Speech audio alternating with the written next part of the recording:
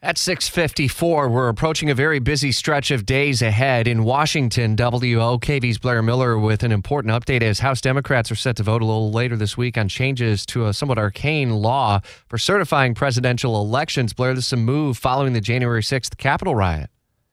Exactly, Rich. And this legislation is coming from a pair of House members who sit on the committee that's investigating the January 6th attack on the Capitol. Republican Liz Cheney and Democrat Zoe Lofgren are pushing this bill and proposed it first yesterday. We heard rumblings about it last week, but actually proposing it yesterday here in the House.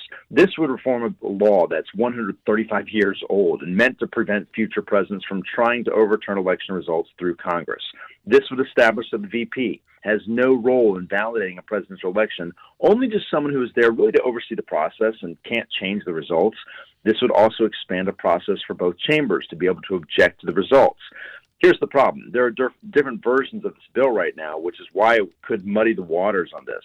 This latest version could hit the House floor as soon as tomorrow for a vote, but it doesn't look very favorable in the Senate, where some senators have been working on their own bill, which is very different. So right now it appears that neither side is willing to accept the other. But as you know, Rich, plenty of conversation here in Washington. We'll see how this ends up here today and tomorrow. Indeed, as we're headed toward a midterm election, certainly there's still some time before the 2024 presidential. Is there an appetite that this likely gets done before the midterms or at some point afterward before the dust settles and we head into 2024 campaigning?